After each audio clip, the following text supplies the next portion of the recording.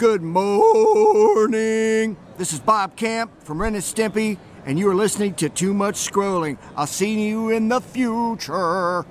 Welcome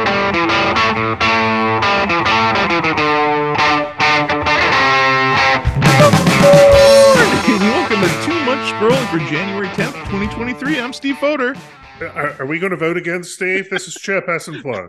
I call for a vote. I'm present. Call for a vote. If we should we begin the program Too Much Scrolling for January 10th?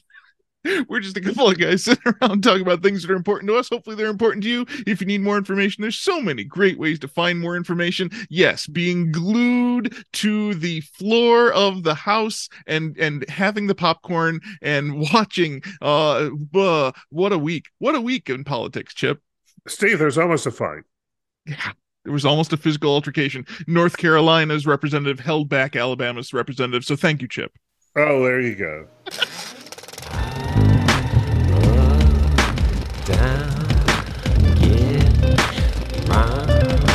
Film at 11. Brings us to our film at 11, our movie of the week. Oh boy, it was an interesting week this week. Did you make it to the movie theater, Chip? I saw the movie The Menu, my friend. Okay. Which is interesting because I've been wanting to see this movie, but it went to like once a day, like the 9:30 in the evening showing. Was it Avatar? Did Avatar bump it out of its slot? I don't know what happens, but it was enough for one showing a day. Okay. And I got to see it. And I got to see The Menu, my friend. And it was very good. It was a very good movie. Okay, this was released in November of 2022. It's got an all-star cast, and it's one of those movies where we focus on food. And in fact, it could be a one-room play if they wanted to establish it that way. So that is how this movie works. While it certainly has different locations in the movie, if you were going to be on the stage, you could do it in one room. Interesting. And it does star he who should not be named, Steve. Good old Ralph Fiennes, who I can't say that name either. Yes. I'm wondering if this is a prequel to Harry Potter, like that in between time when he is a baby and he shows up. I'm guessing because this guy is an evil guy. Did they bring out the butterbeer? That's how you would know. They did not bring out the butterbeer, but every serving, Steve, came with its own special wine. Okay. So this is a story kind of like, I would say, like 12 Angry Men. Not in the sense of the discovery, but sort of how it plays out. We have different tables. Every table for the reservation has their own little issue that's going on. It's being released to the people who are at the tables along with the dining experience. And it is known at the end that they will die at the end. Oh, geez. Wow. Wow. So this is a last meal. Well, it is sort of a last meal. The people going there, at least one of them was told it was going to be a last meal. We get little things that are trickled out to us throughout the experience. There are times when it is very shocking. Once again, this is a horror movie. Okay. Kind of a thriller horror kind of vibe to it. The chef has determined that he has mastered his craft in many ways. We learn over the course of it that his mastery of the craft means kind of he's lost his passion a little bit from it. And then as the story goes on, we get more and more information about the people who are there, why they chose to be there. Many of them are wealthy or business people or people who have done bad things to other people, who have bad intentions at times. This is an Adam McKay and Will Ferrell film. And for those who are not familiar with it, Adam McKay's recent films have had like a little bit of a political slant to it. So you could say that, this is a statement on elitism in some ways. But I ultimately think that the grand story of this is our chef who has purposely mastered a craft and built it to be incredibly complex as far as this food service. The rules become the focus, the sort of how things should unfold, the decorum, the control of the environment, the control of the people working there, the control of the patrons who become part of this service. There's a lot to unpack in this. This is an incredibly insightful film. I felt it to be one of the best of the year, 80 out of 100. So this is one of my highest rated films of the year. I don't think this is film of the year. I do think that you could nitpick this film quite a bit. And I do think that the tables and what's going on at each individual table could have been maybe a little clearer or created a little more damnation to it. You have to kind of, you feel it, you understand it, but there's just not, they're not laying it out for you as much as they could have. But there's a messiness to life. There's a disorder to it. A chef wants to control nature. And listen, don't be bad people is what you get from this also. There's a good message. There's really a shocking element to this. And so a person should recognize that when going into it, this is not a family film. This is truly a grown-up film. And I really enjoyed it. And the cast is outstanding. The sets are great. And recognizing the skills that people have mastered around you. I mean, could be one of the insights you also come from. But we do get this ending that where just a simple dish is made. And there's something to be said about that. And a rediscovering of why you decided to go on whatever journey you went on to master your particular craft is something to celebrate. Doesn't make that, what you've turned into right, but just a reminder of why people went on a journey. So anyway, very, very interesting, good grown-up film. Okay, nice. I got to see a musical on Netflix, Chip, a very, very different movie than what you saw. Roald Dahl's Matilda the Musical hit Netflix this week.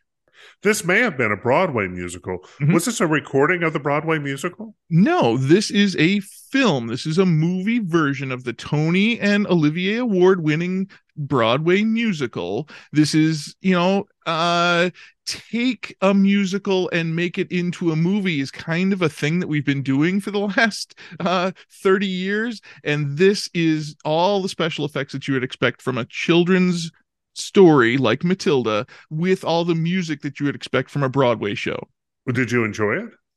I don't love this musical. I do love the story of Matilda. Roald Dahl's Matilda is one of those stories that I really enjoy the messaging of how we can treat each other well and how we can use education and reading specifically to become better people. And the people that aren't using education might not be good people. That's the basic theme of Matilda. But the music of this musical really leaves me flat. I don't enjoy this music.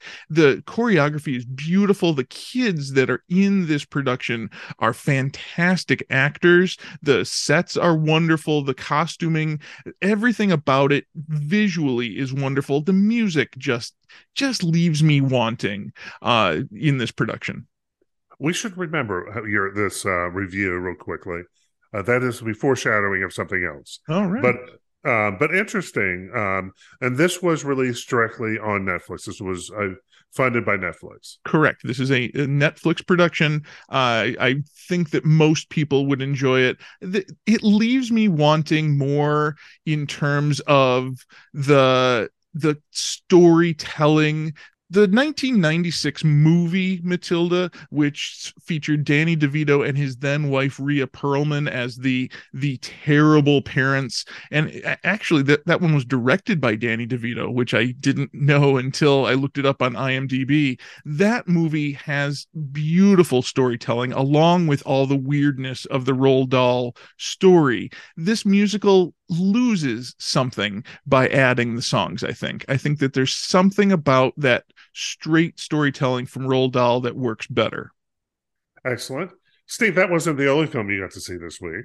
Yeah, cousin Joseph came from Texas, and he wanted to watch football, so we watched a lot of football. And then I said, I need to get some nerd culture in this in this holiday. Can we watch something else? So we watched 12 Monkeys from 1995. This is Terry Gilliam and his mind being shown on screen. Those of you who don't remember the story of 12 Monkeys, it is about a pandemic that wipes out 7 billion humans on the planet, and the rest of the humans that survive have to go underground to get away from this man-made virus. This is Terry Gilliam weirdness on a level that is unprecedented. Those of you who have seen Brazil, the other Terry Gilliam movie, or The Adventures of Baron Munchausen, or if you just watched the cartoons in Monty Python, you know Terry Gilliam is very strange indeed. Bruce Willis is the hero of 12 Monkeys, along with Brad Pitt. And I gotta tell you, every time I see Brad Pitt in any movie after 12 Monkeys 1995, I only think of this character. Brad Pitt plays crazy in this movie in such a perfect way. He is in an asylum. He is being treated for mental illness, and he portrays that so perfectly. He's got these great, grand insights about life. And then on top of that is this manic way that he goes through his day. I love this film. Time for our Adventures in a Black Box segment. This is something that comes up whenever we get to the theater, Chip. Did you say theater, Steve? Yes. Did you go to the DPAC Center and see the latest musical, Chip? The Durham Performing Arts Center is part of the musical. Welcome to PBS. Welcome to PBS, Steve.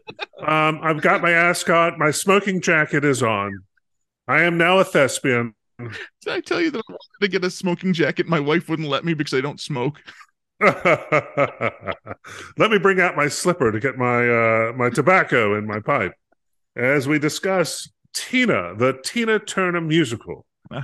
It was a Broadway musical from about 5 years ago or so, Steve. Right. It's made its way through to the touring sector now, and we get the touring cast of this.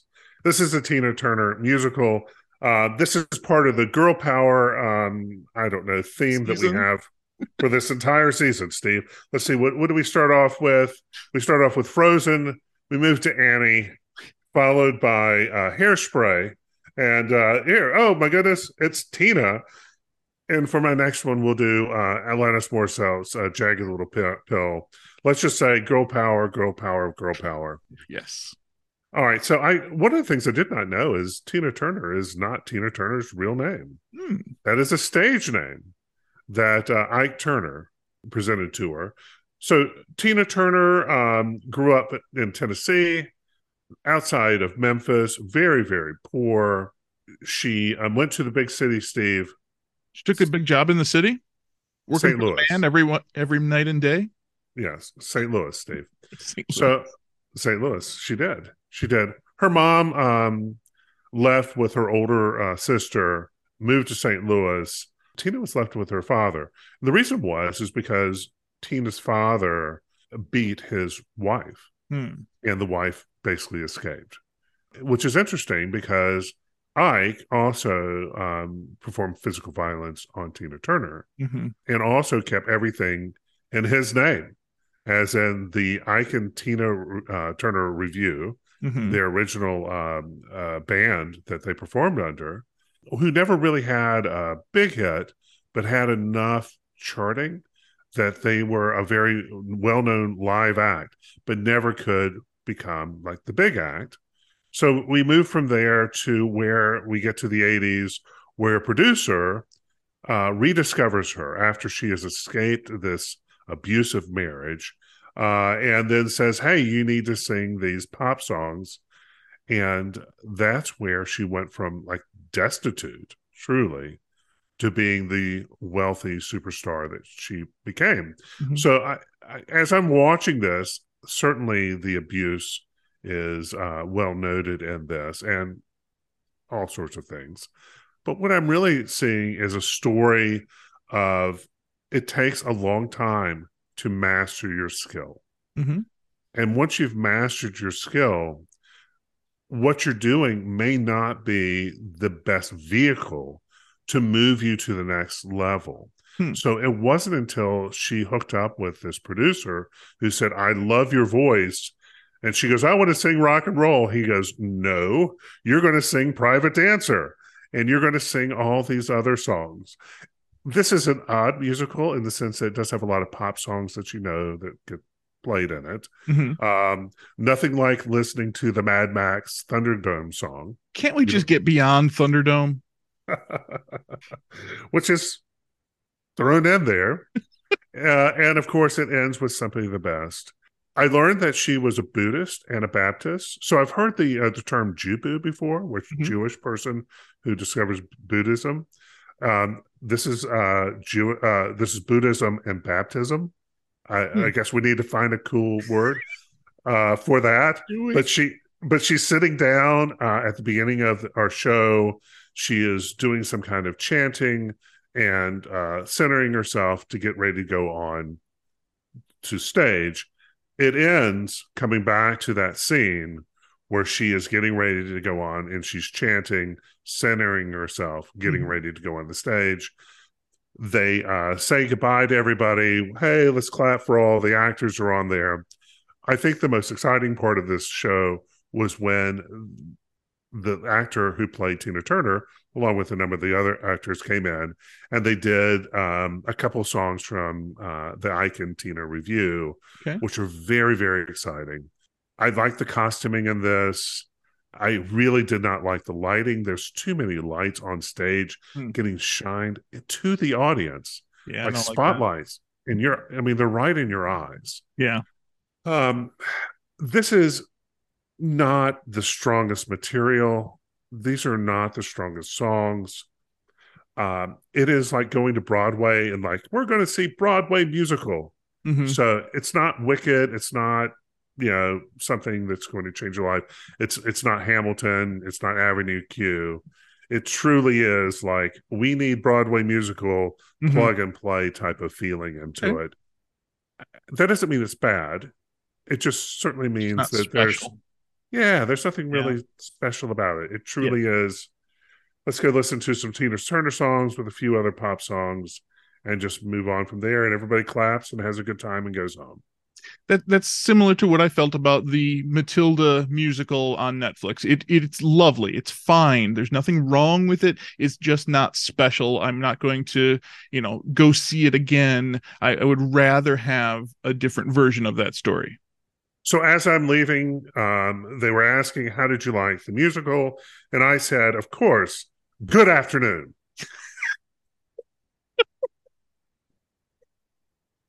And still nobody gets that joke. I laugh and laugh and laugh. I'm saying good afternoon to somebody and they don't get what I'm at. Good afternoon.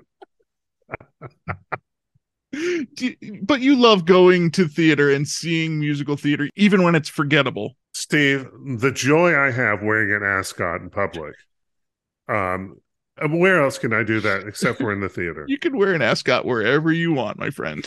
And a little ponytail with a little bow on it. I mean, it just feels right. Feels right.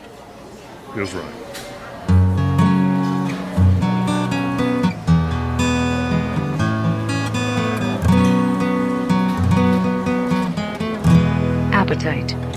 Brings us to our appetite, our app of the week. We have talked quite a bit over the years about AI, artificial intelligence, and keeping ahead of the innovations in artificial intelligence is kind of important to, the future of humanity, Chip.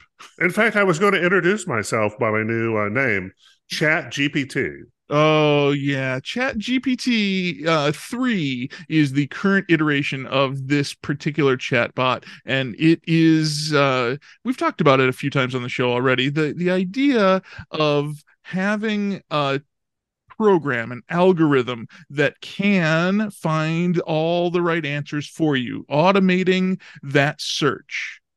All right, so the real issue with this Chat GPT is that it is getting to the level where it could write papers for you. Mm-hmm. So if you are a professor in a college or a teacher in I guess K through 12, and you assigned your student, hey, give me a paper on whatever subject, there is the potential that this could be written through a chat, Mm-hmm. through a robot, through an artificial intelligence. Mm-hmm.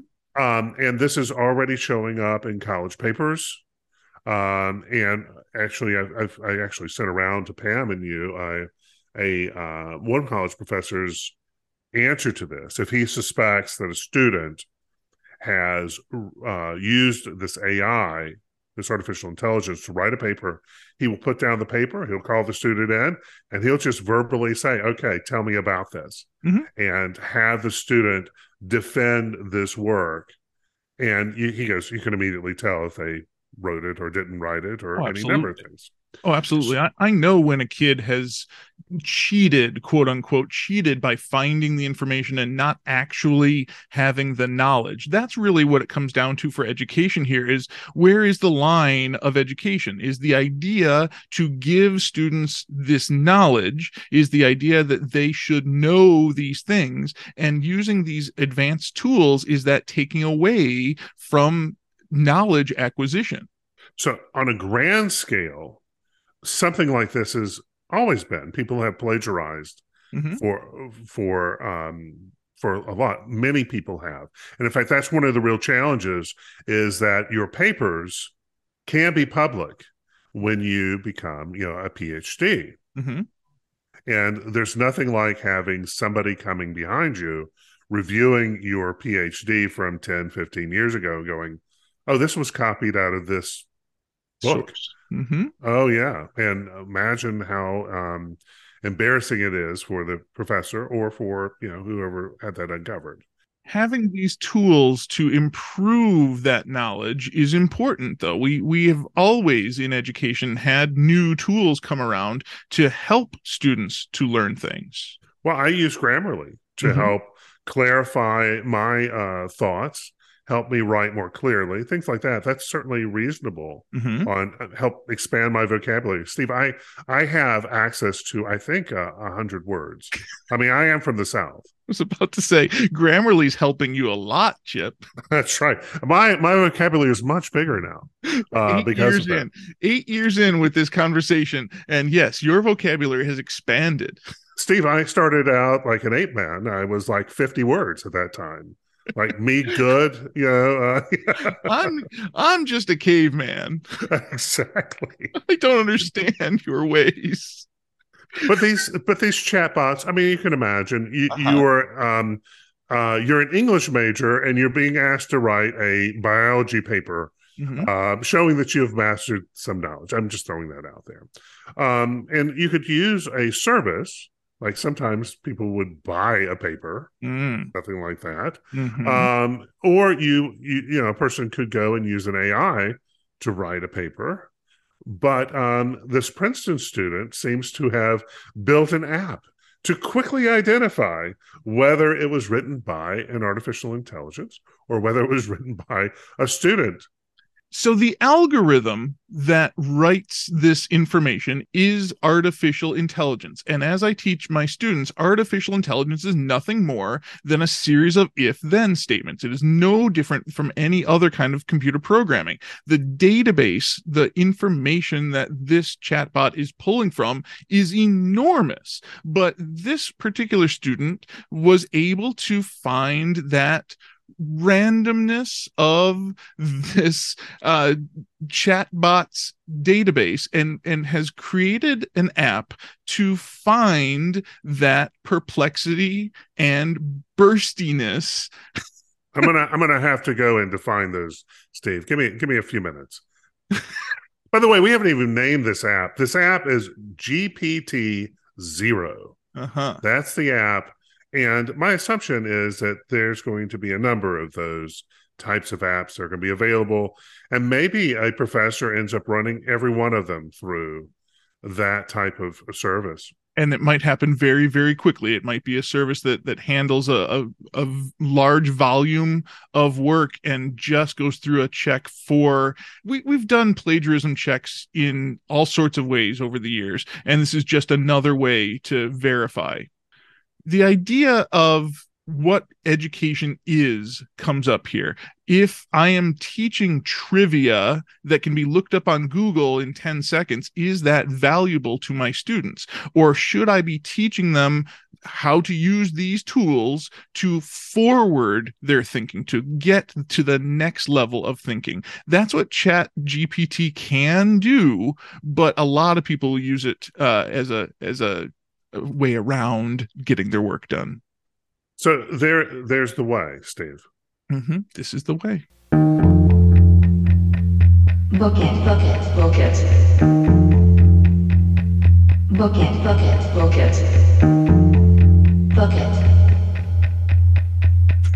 Book it. Brings us to our book of the week. You, my friend, have been reading more about the future of especially American culture. The book that you brought this week is called Men Without Work, Post-Pandemic Edition, New Threats to Freedom. This is by Nicholas Eberstadt. So this is an update from a book that came out, I think, in 2015. And the idea is men without work is the real, I guess, insight that he brings up. These are people who are not unemployed, not employed. They're not counting in the statistics. And so we get, I mean, almost every week. We just had one on last Friday that was released that said we're at the highest percentage of working people in our history. But he's contending that we are missing a whole group of people, potentially maybe 1 out of 9 men. 1 out of 9 men do not get counted in statistics because they're not actively looking for work and they didn't have work. So they're at home, they're doing something. What he's arguing is that we have a crisis in the United States. We have Depression-era work rates for American men who are of prime working age. And prime working age is 25 to 54 years of age. And there are people, once again, who are not counted as unemployed because they're not being added as part of any statistics because they weren't working. They're not unemployed. They're just existing. So he said over 6 million of these men, they're not working or weren't looking for work. The pandemic has uncovered an additional group of this. So let me back up. Black men have historically been part of this group. But what he's finding is native-born Anglo. That means white people. People who are born in the United States. They're increasingly becoming larger and larger and larger. Could that potentially be explaining some of the political issues that we're going through? Immediately, I'm thinking also of growing up in North Carolina, we had all sorts of types of firms that were available. Textile mills used to be in North Carolina, so sheets and towels and stuff like that. They went away. They went overseas. They're not coming back here. I'm thinking of farmers who, at some point have their crops that need to be filled. They are not getting local people to take those jobs. They're importing people to go pick the fields, because what they're finding is that Steve and Chip go out there and we're only going to last a day or two because we go, it's hot, it's ugly work, I'm dirty, whatever it is. We're not doing that work. This is a real challenge. And you can think of it as a wealthy society's challenge, because 100 years ago, most of us would have been begging for work. Like, hey, I'll do anything. Right. But anyway, the reason I'm interested in this statistic is I do think there could be some troubling challenges to this. He's not addressing that in here, but could lead to instability.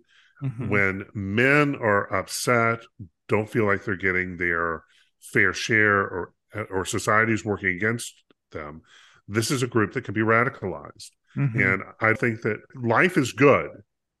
What can we do to help these people assimilate into society, help them have fulfilling lives, is what I'm looking or why I'm interested in this. And it works into some of the things I do in volunteer work, along with my professional career too, is how can I help individuals make the most out of their one life, is how I would describe it. And as an educator, I'm constantly thinking about how am I going to prepare my students for the future, and the future of work is certainly a part of who we are, but there's more to it than that. Finding who you are and what you're good at, and finding a way to make money with that skill. And there's the other issue, is that you don't have to become multimillionaire to be successful in life. Right. If you find something you enjoy doing it, and you enjoy, or allows you to do something that you enjoy. You may hate accounting, but accounting allows you to go skiing every year and you love skiing. Well, okay, that's your trade-off right there. The balance. Okay, but you also could become a ski instructor, live a very modest lifestyle, but do something you really enjoy. Yep. That's not a bad life. So where this kind of takes me is a little bit into, we're not having children, as far as our society is not having children. Europe, as we know, the demographics, they can't come back from it. So they're graying. Japan is graying. Korea's graying. China's graying. And the United States is delaying, but we're having the same issue. Our young people, and these young people who are not part of these statistics, they're not having babies. So on a grand scheme, not part of this book, maybe we get to, there's no doubt that as people become wealthier, they choose less children. Maybe that is there's a natural order to population. But there also could be some other challenges with that. And they're nefarious type things. These are things that people who are not having fulfilled lives get radicalized, and all of a sudden your society is turned upside down. So what are we seeing in Europe? What are we seeing in these other countries? We don't know yet. The future will reveal itself. They're suggesting that there's at least 11 million jobs that are not being fulfilled in the United States. My goodness, if you've been to a grocery store, a fast food restaurant, the number of help wanted signs out there are just, they're out there. But, I don't know if general men are going to be fulfilled giving coffee.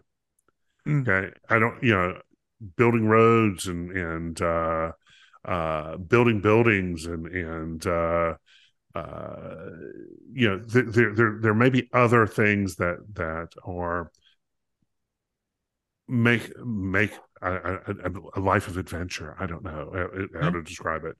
The weakness of this book is it is just throwing numbers at you left and right. Oh boy. It is numbers. He is a fascinating man. In fact, I've seen a couple of talks and presentations by this person. he's a very fascinating, very thoughtful speaker.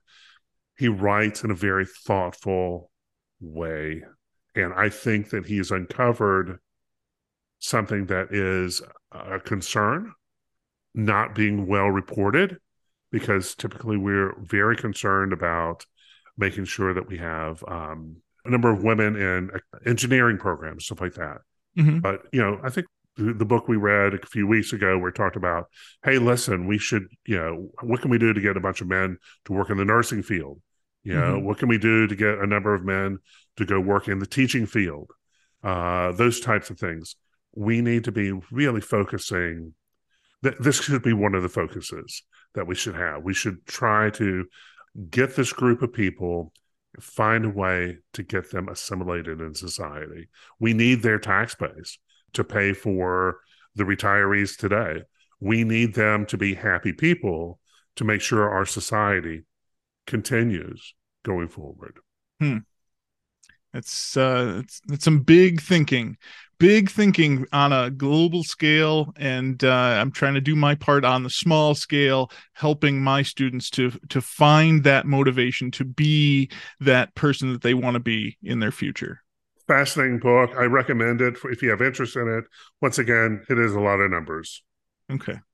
That's fascinating. I'm fascinated by the idea of how we are making decisions now for the future. That is obviously the basis of my job. So I am fascinated. I'm glad that you are on the forefront of thinking through these things for us.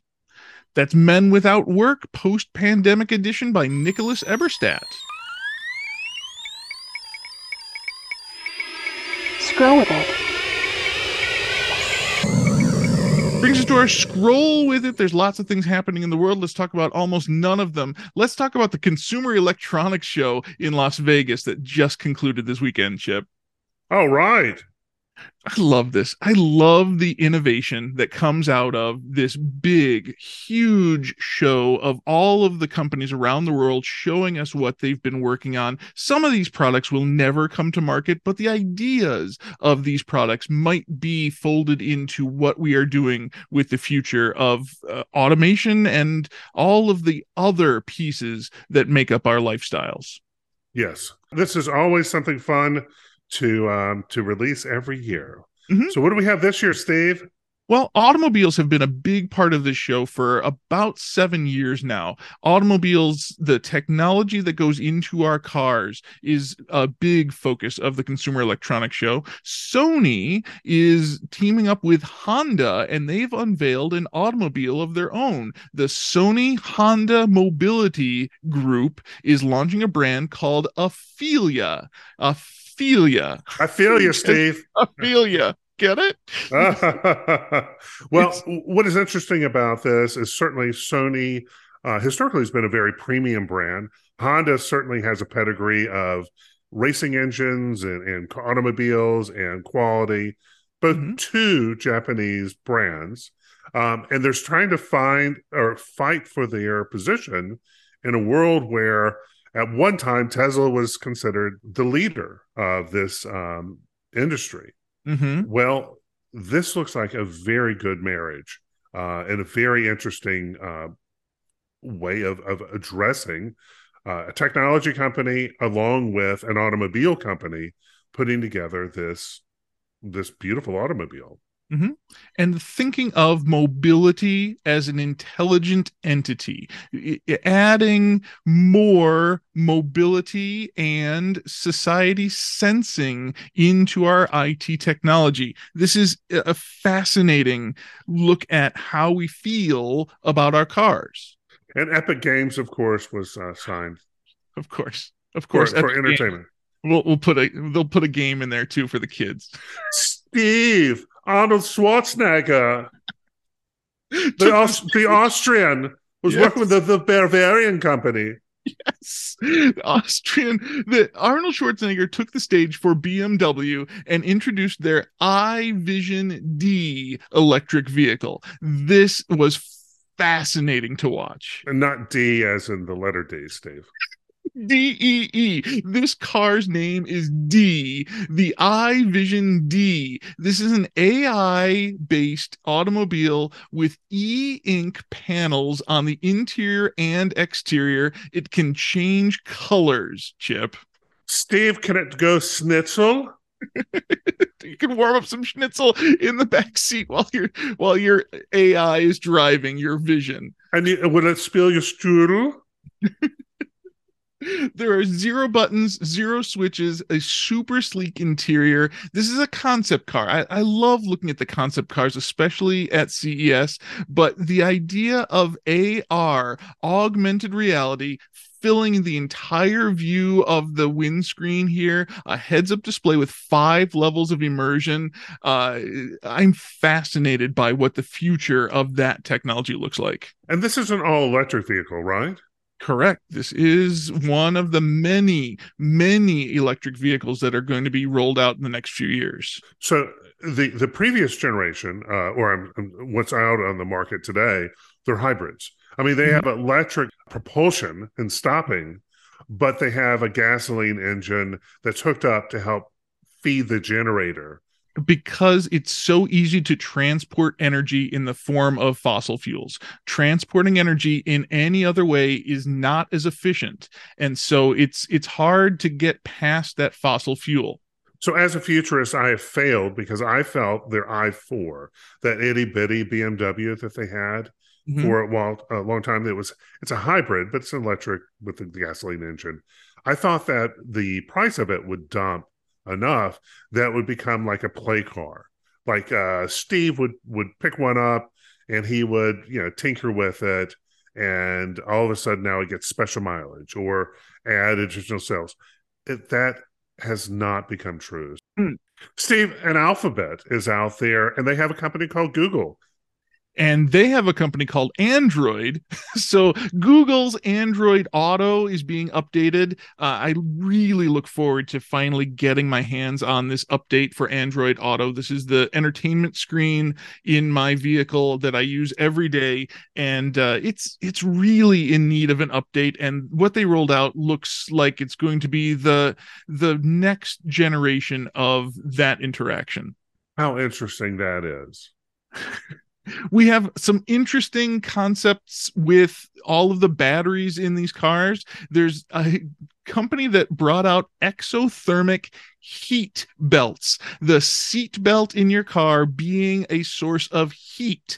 And that company says that could reduce the amount of battery current used to heat the interior of the vehicle and may enable a range gain of 15%. Think about that for a second. How much energy you are spending on heating the interior of the vehicle for the comfort of the people if they could change the way they do that and gaining 15% of the range of that battery. That's a huge innovation. Well, go from 300 miles to 345 miles. That's big. That is a big gain. We are trying to reach that 350-mile range, and we're right on the edge of it. And these little tweaks, these 15% here, 15% there. But think about your seatbelt being the source of warmth, like a heated blanket while you're driving. It just hugs you, Steve. Even that, it's lovely. Our love affair with our cars. There's lots of companies at CES that are talking about the last mile deliveries. There's a lot of change that's happening with UPS and FedEx and how deliveries are going to happen from the depot to your front door. Autonomy. Ottonomy, autonomy. Get it? It's a robot named Otto that brings you all of your packages. Does it look like Tom Hanks? It looks like something out of the Flight of the Navigator, the square thing that drives you to where you're going, and then if you're a small enough child, you can get into it and escape NASA. That's what it looks like. It's not Uwe, it's Otto. That's right. We've changed that. We've made that change. Go ahead and make that change on your scorecard. The idea of robots dropping off packages, I look forward to that future. I think that is around the corner. Steve, there's a Chinese computer company we should talk about. Yeah, Lenovo is a big name in laptops, and they almost always have something special at CES. This year, they've given us two special innovative pieces. The first one is a Yoga Book dual screen laptop. So if you can imagine the style of a standard laptop, the top is a screen and the bottom is a keyboard and a trackpad. Well, what if both of those surfaces were screens? Then we have a lot of flexibility with how we can view that material. All right. Well, then we also have, you're going to be able to take notes, Steve. There are two products on the market now that are e-ink devices that you can write on. Lenovo released theirs. They're calling it Smart Paper, a notepad that you can write on using e-ink technology. And Amazon, they released theirs in October. Theirs is called Scribe. I look forward to this future where I can eliminate even more paper from my day, where I could take out a device and treat it like paper, work with it like paper, but it is saved like a digital format. That certainly could make it easier for trying to get to the information and access it. You have to learn how to use it. And there's a lot of study that handwriting notes gets into your mind better than typing notes. And so this is the next generation of being able to handwrite things and make them digital. I look forward to the prices on these coming down very quickly. So, Steve, we've got all these 5G networks that are being established all over the United States. Mm-hmm. Sometimes you want to throw your television in your car and take it anywhere. Is there anything for that type of person? There's a company called Displace TV that has rolled out at CES their prototype, and remember, this is just a prototype, of a wireless TV, a 55-inch TV under 20 pounds that has a vacuum technology built in to stick to any surface, 4 hot swappable batteries that provide a month's worth of TV viewing. And I am excited about the idea of light TVs that can go anywhere. Steve, it sounds like tailgates are going to get a lot more exciting. Well, imagine putting 4 of these together. You can connect 4 of them together to make a 220-inch view on a jumbo screen in your trunk. How about that? So you get 3 more friends, each who have one. You head out to the park, you put it against the wall, and all of a sudden you got a great big movie screen to watch, some kind of crazy streaming movie that people make fun of. I love it. I look forward to this future. The TV technology has changed so much in our lifetime. I look forward to the e-ink and wireless TVs that are so thin, they're paper thin, that I can just make wallpaper that is a monitor. That's what I'm looking for. Excellent. I really encourage everybody to keep learning, keep looking at all these innovations, keep on top of it. It's difficult. Keeping innovative is very, very hard. That's why I have a class called Innovative Technology. Is one of the lessons that I teach the kids is you have to keep up with this stuff or it will pass you by. CES is a great way to keep up with the thinking of what's going to happen next in innovation. I don't know, Chip. I think we have enough information and innovation to survive another week. What do you think? Only if we can come back next week, Steve.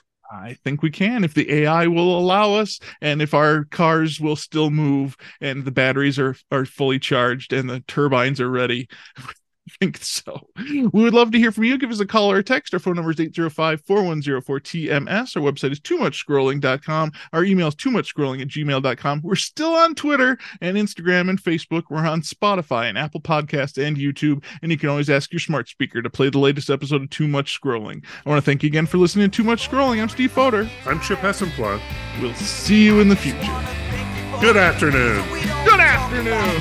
What I want to talk about is what I want to thank you for. What I want to thank you for. It means so very